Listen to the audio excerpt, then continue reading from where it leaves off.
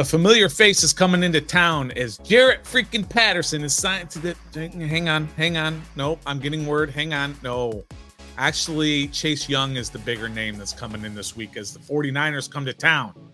Are you happy about that? Are you pissed off? Or are you just indifferent?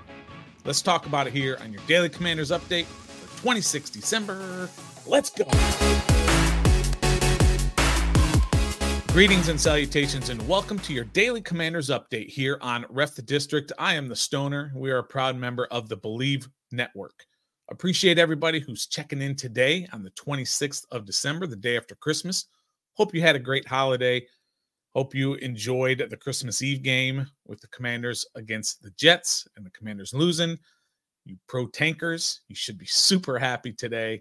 I get it.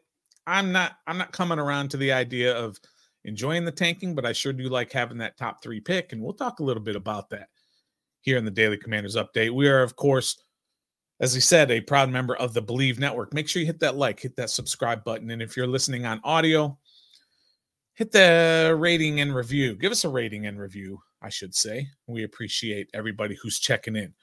The first thing is that we got to talk about, of course, is Chase Young is coming back this week as the 49ers are coming into town. They're not going to be very happy. They got beat last night against Baltimore in what many consider a Super Bowl preview as the Ravens and Lamar Jackson took it to Brock Purdy and the Niners. Chase Young didn't have much of an impact. A lot of people want to say he had a huge impact on that first safety, that intentional grounding on Lamar. Sure, he was there. Good for Chase. Chase hasn't been great this year. He wasn't great last year. He wasn't great the year before that. He wasn't great in the year that he was injured. He just hasn't been great, and it's about that time we just have to say, look, Chase Young isn't great. You can give him all the excuses that you want. You can give him injury. It's been 2+ years. You can give him bad coaching. A lot of people want to put it all on coaching. Well, he's got new coaches now, and he's doing nothing basically in San Francisco. You can put it on a losing culture, whatever. He hasn't done a whole lot in San Francisco. Let me tell you what he's done since he's gotten to San Francisco. He's been there for 7 games. He's got a grand total of sacks. He has 2.5 sacks in those 7 games. Extrapolate that over the full season, you're talking about 2.5 over 7 is 14, 5, 6 or 7 sacks in a year. Total tackles, solo and assisted tackles in the time he's been there. 2, 3, 4, 5, 6. 6 tackles in 7 games. Tackles for losses, 1. QB hits, 2. And 1 pass defended. That's what he's done since he got to the Niners. Now you want more excuses? You want to say, oh, well, they're double teaming him a lot. Really, they got Nick Bosa on the other side. He's just not even playing a lot. If you look at his snap count numbers, he's playing the most he's played in a game is 68%. That was his 2nd game there. Otherwise, he's basically playing half the game. Is that because he needs rest? Well, why is he only, if he's so great, why is he only playing half of the game? Look what Nick Bosa is doing just this year, and his 10.5 sacks for the season, and 49 tackles, and 14 tackles for losses, and 33 QB hits. That's what Nick Bosa's done. That's what a number 2 overall pick is supposed to do. That's what Nick Bosa has been doing in San Francisco. 3 passes defended. And look at his snap counts for the year.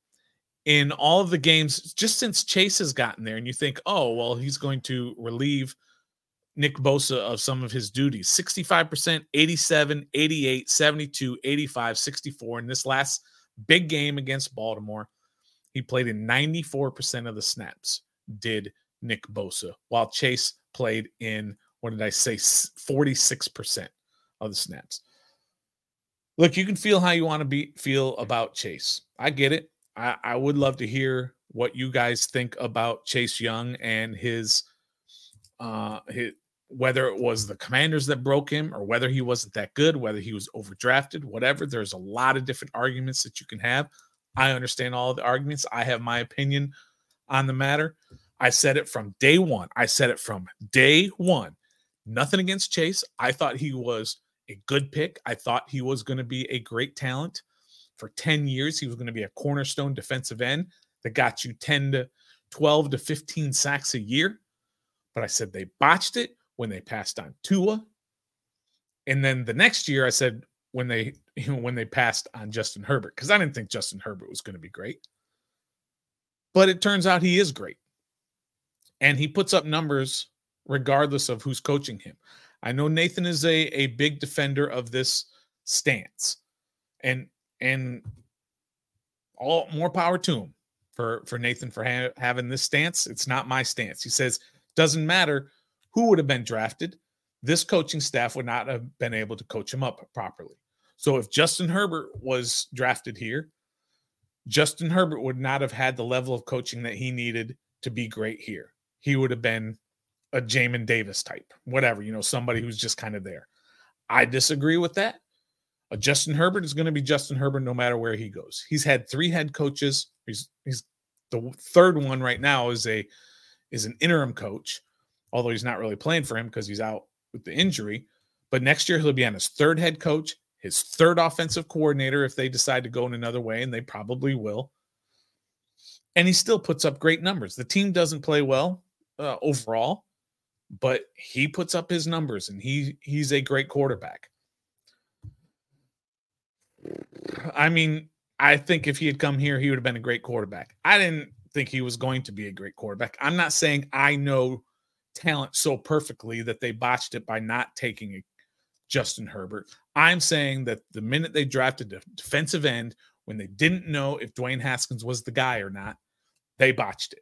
You have to take a quarterback. And when it comes to this year, which we're going to get to in our next subject here in just a second, about Sam Howell. If you don't know if Sam Howell is the guy or not, he's not the guy, and you got to draft somebody. But you do have Chase Young, San Francisco 49ers coming in this week. So if you're excited about that, let us know. If you're happy, if you're mad, if you're indifferent to whatever Chase Young is going to be. The 49ers are a 13.5-point favorite. Again, they're going to be ticked off after Brock Purdy's disastrous game of 4 interceptions. 13.5-point favorite. And look, so if you're betting and if you think Washington can keep it close, go to Bet Online. Because right now, the only people who are taking time off this time of year, who are not taking time off, are pro athletes and, of course, all great folks at Bet Online. NFL, bowl season, NBA, NHL, full swing over the holidays. Bet Online isn't taking a second off to make sure you have all of your up-to-the-second odds, news, and info. Bet Online has all the sports wagering info available that you need with both desktop and mobile access. Head over there today to get into the action. Remember to use the promo code BELIEVE, BLEAV, to receive your 50% welcome bonus on your first deposit. So go ahead and head over there and either lay the 13.5 and take San Fran, or take the 13.5 points that they're giving you for Washington if you think that Washington can keep it close against Chase Young and the 49ers this weekend. All right, let's get to a couple of some other headlines here. Let's talk about, first of all, we posted this on Twitter this weekend, the day before the game, the day of the game, sorry. That opening Sam Howell interception is why you can't evaluate based on the box score. And basically what we're saying here, and Nathan posted this, and it was a very smart tweet, excuse me, is that you're going to see in the box score that he threw an interception on his second pass. Well, it went right through Logan Thomas's hands. So you just can't base your evaluation completely on the box score, which a lot of people do. You just have to be able to watch with your own eyes and make an informed decision that way. Just don't go straight by the box score, because you're going to see things like this. Sam Howell has 24 total touchdowns to 19 turnovers. And Trevor Lawrence has 23 total touchdowns and 19 turnovers. And everybody says Sam Howell needs to be benched, or a lot of people say.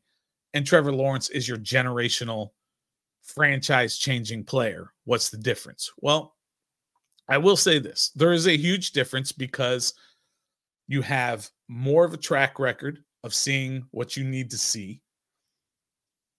And Trevor Lawrence has had the big years in the past. If we're just doing Trevor Lawrence, because you can also compare him, Sam Howell's first 20 games, whatever it is, and you can put all these great stats together, and you can match him up to Troy Aikman's rookie year and Peyton Manning's rookie year.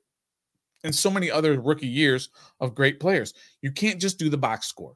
You got to watch the game. You got to get a feel for what he's doing out there, because this last month, he has been pathetic. Really, really, really, really bad. And we went through half the year and we decided he was the guy. And then now we're all at the point where he's not the guy. And even if you're undecided if he's the guy or not, then you have to probably say to yourself, he's not the guy, if you're undecided. And with Washington quite possibly having a top 3 pick, here's the draft order right now for at tankathon.com.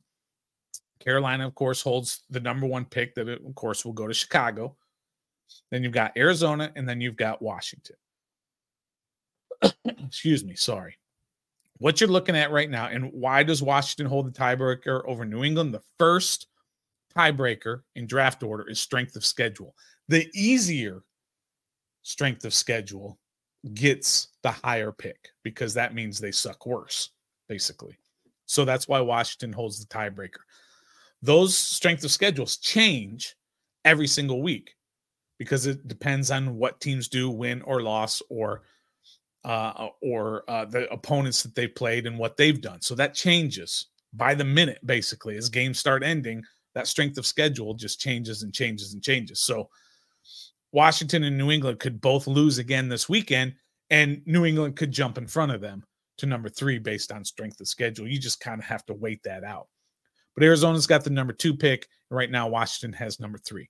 If you believe everything that you hear right now, which you can't believe everything you hear right now, we all heard that Sam Howell, if he came out after his sophomore year, which he couldn't, he wasn't eligible, but if he did, he would have been the second quarterback taken. Maybe even the first quarterback taken. And then, of course, when he did come out, he came out in the 5th round and was like the 5th quarterback taken. But if you believe everything that you have been hearing, Chicago very well could take Marvin Harrison Jr.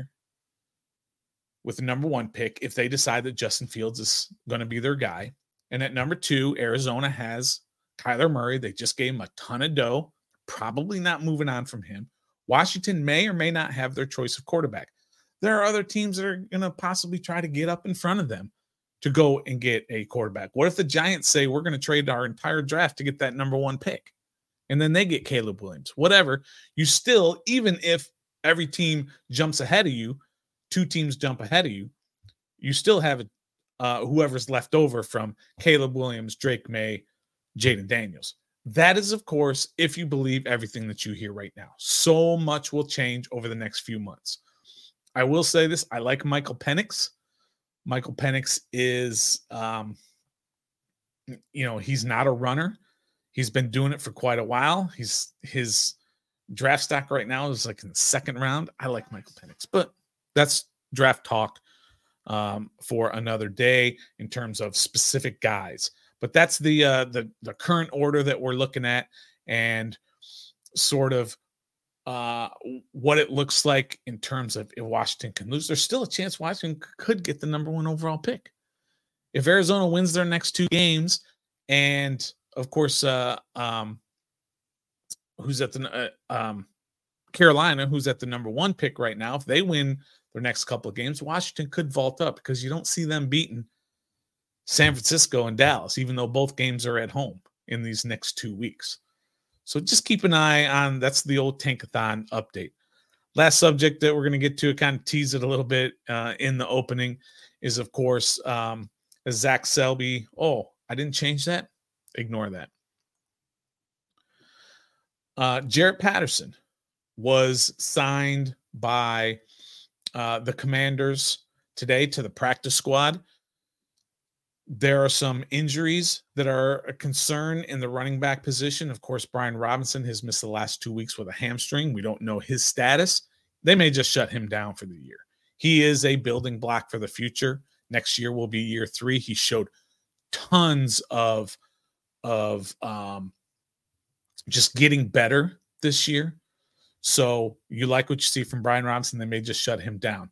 Chris Rodriguez, who scored 2 touchdowns, his first 2 touchdowns in the NFL, He was in a walking boot after the game because he hurt his ankle, and Jonathan Williams, of course, was in concussion protocol. So that's 3 running backs right there. Derek Gore was playing a little bit. Your running backs for this Sunday may be Gibson, Derek Gore, and of course Jarret Patterson. We'll see how the week goes in terms of injuries. But hey, look, Chase Young coming back is a big deal.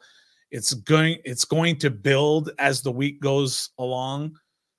Him coming back and sort of just all that entails with that. They played last night, so they weren't really thinking about it.